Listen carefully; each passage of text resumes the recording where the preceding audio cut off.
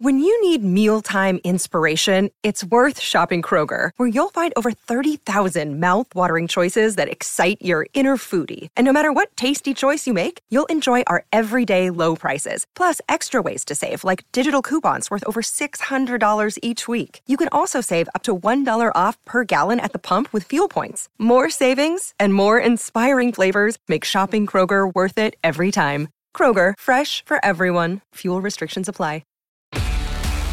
Is the bell tolling for aging Big Ben Roethlisberger and those struggling Steelers?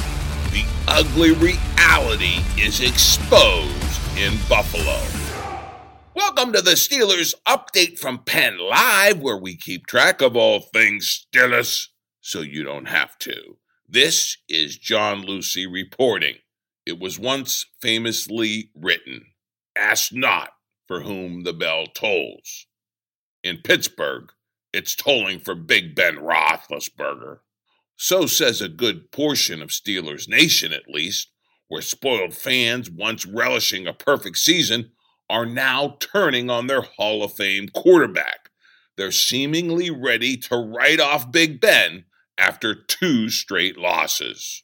To be sure, Big Ben looked bad in the beatdown by the Buffalo Bills. This time it just wasn't the wide receivers dropping passes, though there were those. Rather, Roethlisberger's diminished skills were on full, agonizing display, especially on that deep throw to James Washington. Washington had the defender beat badly, and in the past this would have been a splash play touchdown, the kind that Mike Tomlin so relishes.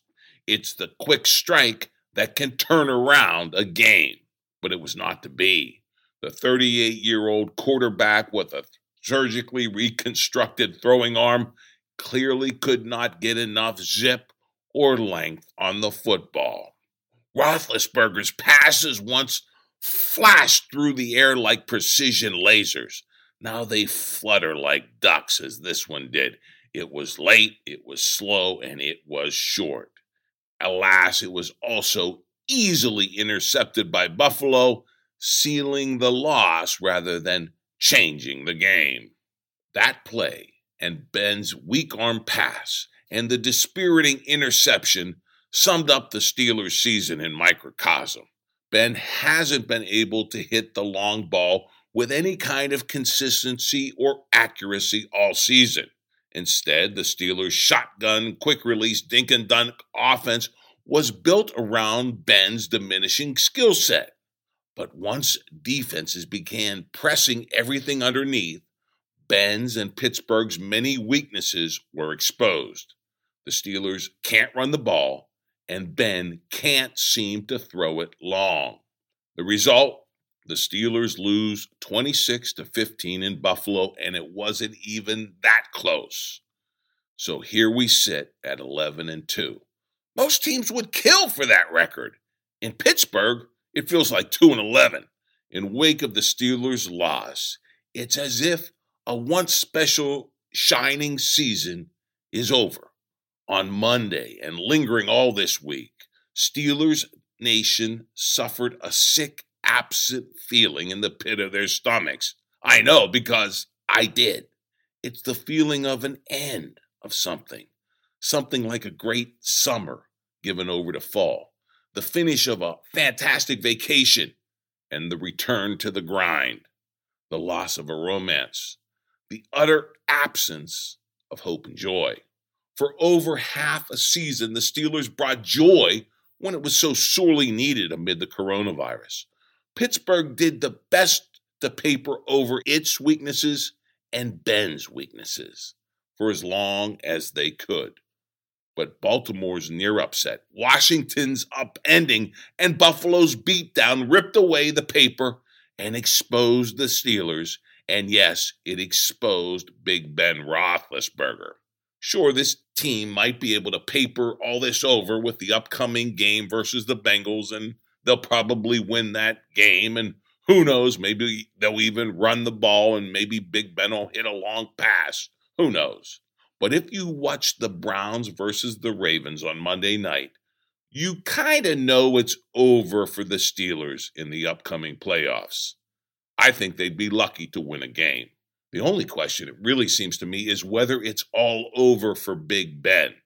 Has the bell tolled for the quarterback nicknamed after London's famous clock tower? That's the real question, and that's the sad and sobering debate going on in Steelers Nation right now. And I have all the best, smartest, and yes, saddest takes in this very sobering edition of the Steelers Update podcast. It's not comfortable, but we need to know if we have a quarterback in Pittsburgh. So let's find out.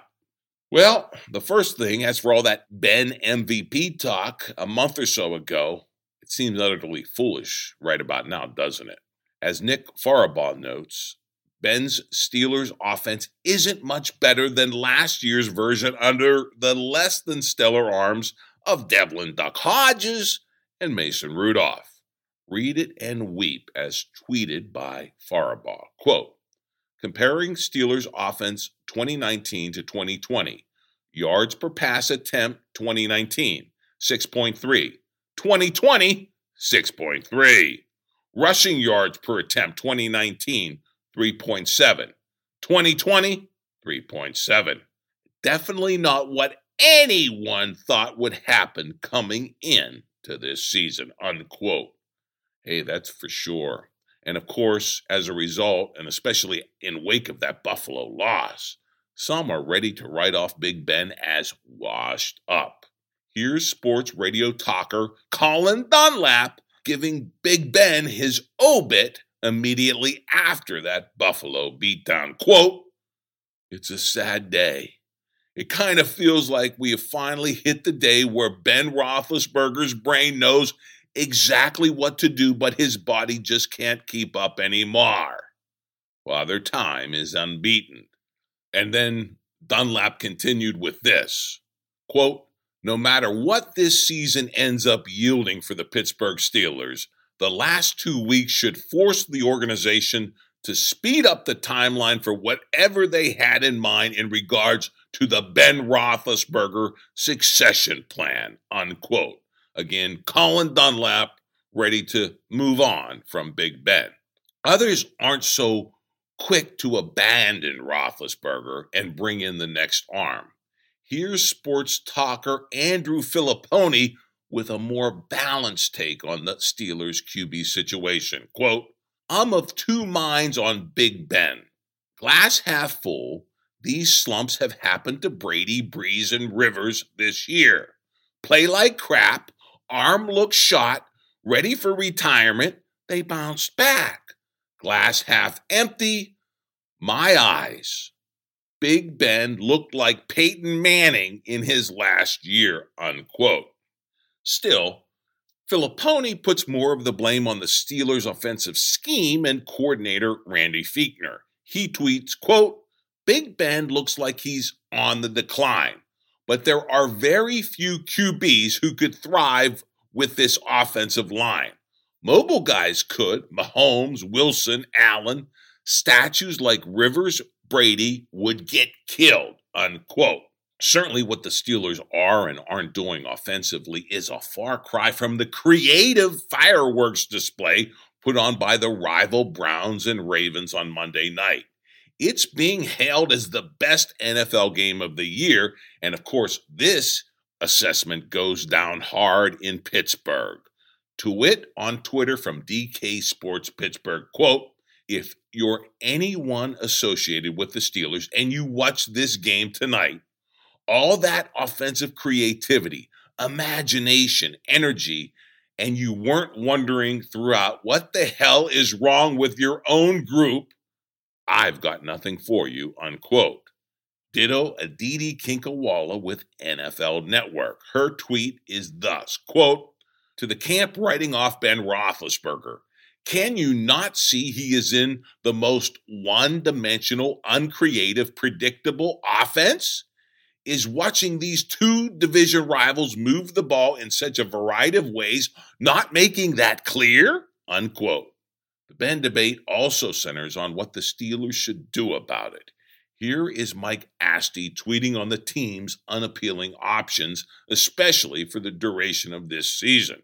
Quote, if Ben Roethlisberger doesn't play better, all the talk about his future, whether or not he should retire and what the Steelers should do at quarterback moving forward, Carson Wentz, the draft, etc., will be very legitimate. But for the rest of the season, Ben is the only option, unquote. Perhaps Pittsburgh realized this way back in training camp. Perhaps this is why the Steelers' O was built the way it was. Shotgun, dink, and dunk. And the reason why it no longer works is that Ben can't go long and teams have figured this out. Here's writer David Todd's take on the decline in production of the Steelers' O. Quote, before you go to bed, here's something not talked about with the Steelers QB. Mobility is more important than ever in today's NFL. Ben doesn't have it, so the offense is completely redesigned, and now Ben may not have the arm, so defenses jump on that design. Now what? This may be the end, unquote. Pittsburgh Post-Gazette columnist Paul Zeise insists the Steelers can do more to help Big Ben and to make the offense better this season and in time for the playoffs. He writes this, quote, Roethlisberger has been the Steelers' best player and one of the best players in the NFL for the better part of his career. He is 38, coming off major surgery on his elbow, though, and he is clearly on the decline. He also has a gimpy knee, which means he is even less mobile than normal. And it is only going to get worse as he isn't likely to get a chance to rest it anytime soon. The problem is the Steelers' offense is still built as if he's 28 and in his prime. The Steelers ask him, and he happily obliges to throw the ball far too much. Roethlisberger had one of those games Sunday night where he was just a little bit off target, and the problem with the Steelers is that they have no prayer of winning when he has a day like that. If Roethlisberger were younger and healthier, it would be one thing. This would be a bad day at the office, and it would be very clear he would come back with a vengeance. But this isn't the same. Roethlisberger no longer has the physical tools to carry the load like he has in the past, and that is the Steelers' problem. It's nice that they allow him to call his own plays, but I wonder if too much of the offense is in his hands. And I wonder if the Steelers are trying too hard to chase a ghost. Ben Roethlisberger in his prime, that no longer exists. Roethlisberger used to be a deep ball specialist. His skill set has clearly diminished, and his arm strength isn't quite what it was. But it can't help his arm that he's throwing the ball 50 times a game. The Steelers need to ask Roethlisberger to throw less, but throw further down the field when he does throw it. It isn't Roethlisberger's fault alone that the Steelers have lost 2 games in a row.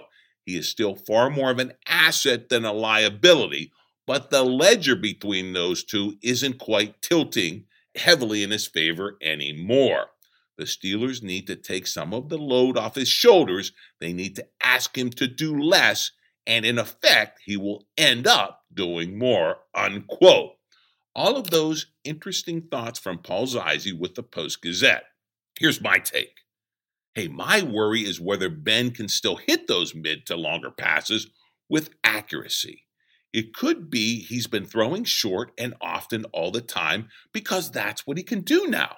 The idea of passing less but longer is interesting, but only if the Steelers can also gear up their running game, which I doubt, and only if Ben can actually hit those longer passes with consistency and accuracy he has yet to demonstrate.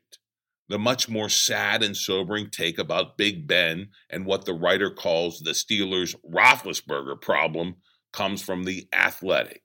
It writes this, quote, it was a surprise to see Ben Roethlisberger go deep.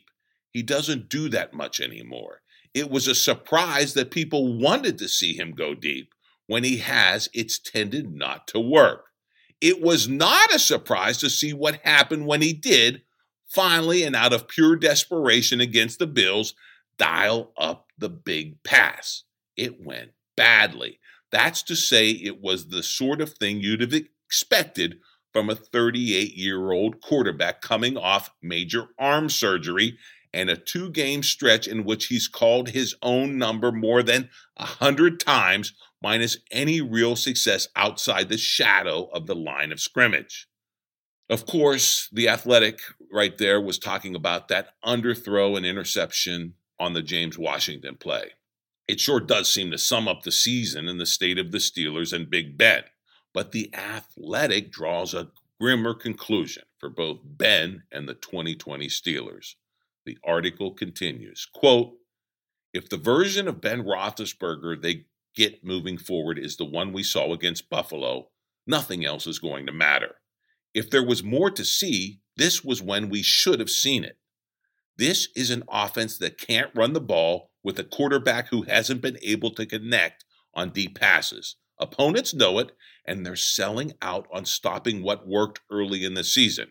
It's not organic chemistry, it's simple math, the kind that puts the Steelers at number 2 in the AFC on track to miss out on the first-round bye they need more desperately than most. If the Steelers can do anything else, if Roethlisberger himself can do anything else, it's time to show it. And if they don't, the conclusions are going to be uglier than that interception. They will also be fair, and they shouldn't surprise anyone. They'll have been hidden in plain view all along," unquote. Well, there you have it, Steelers Nation. For your favorite football team, the first-round playoff bye is all but gone now. Worse, all those high hopes of making a lot of noise in the AFC playoffs have greatly dissipated. And Pittsburgh's once soaring Super Bowl aspirations seem all but laughable now. Ben Roethlisberger has been exposed as a quarterback who can no longer scramble, no longer buy time in the pocket, and no longer hit the long ball with any kind of accuracy. Will that change? Can that change? Well, we're about to find out. Because by the end of this season, we will know whether it is the end of Ben Roethlisberger as the Pittsburgh Steelers starting quarterback. I can't believe I'm saying that, but I am. And we're all about to find out the answer. And of course, we will cover it all here on your Steelers Update podcast from Penn Live. Catch it every Wednesday and sign up for it so you get it automatically every Wednesday afternoon, wherever you get your favorite podcast. And of course, log on to Penn Live anytime for your real-time Steelers news.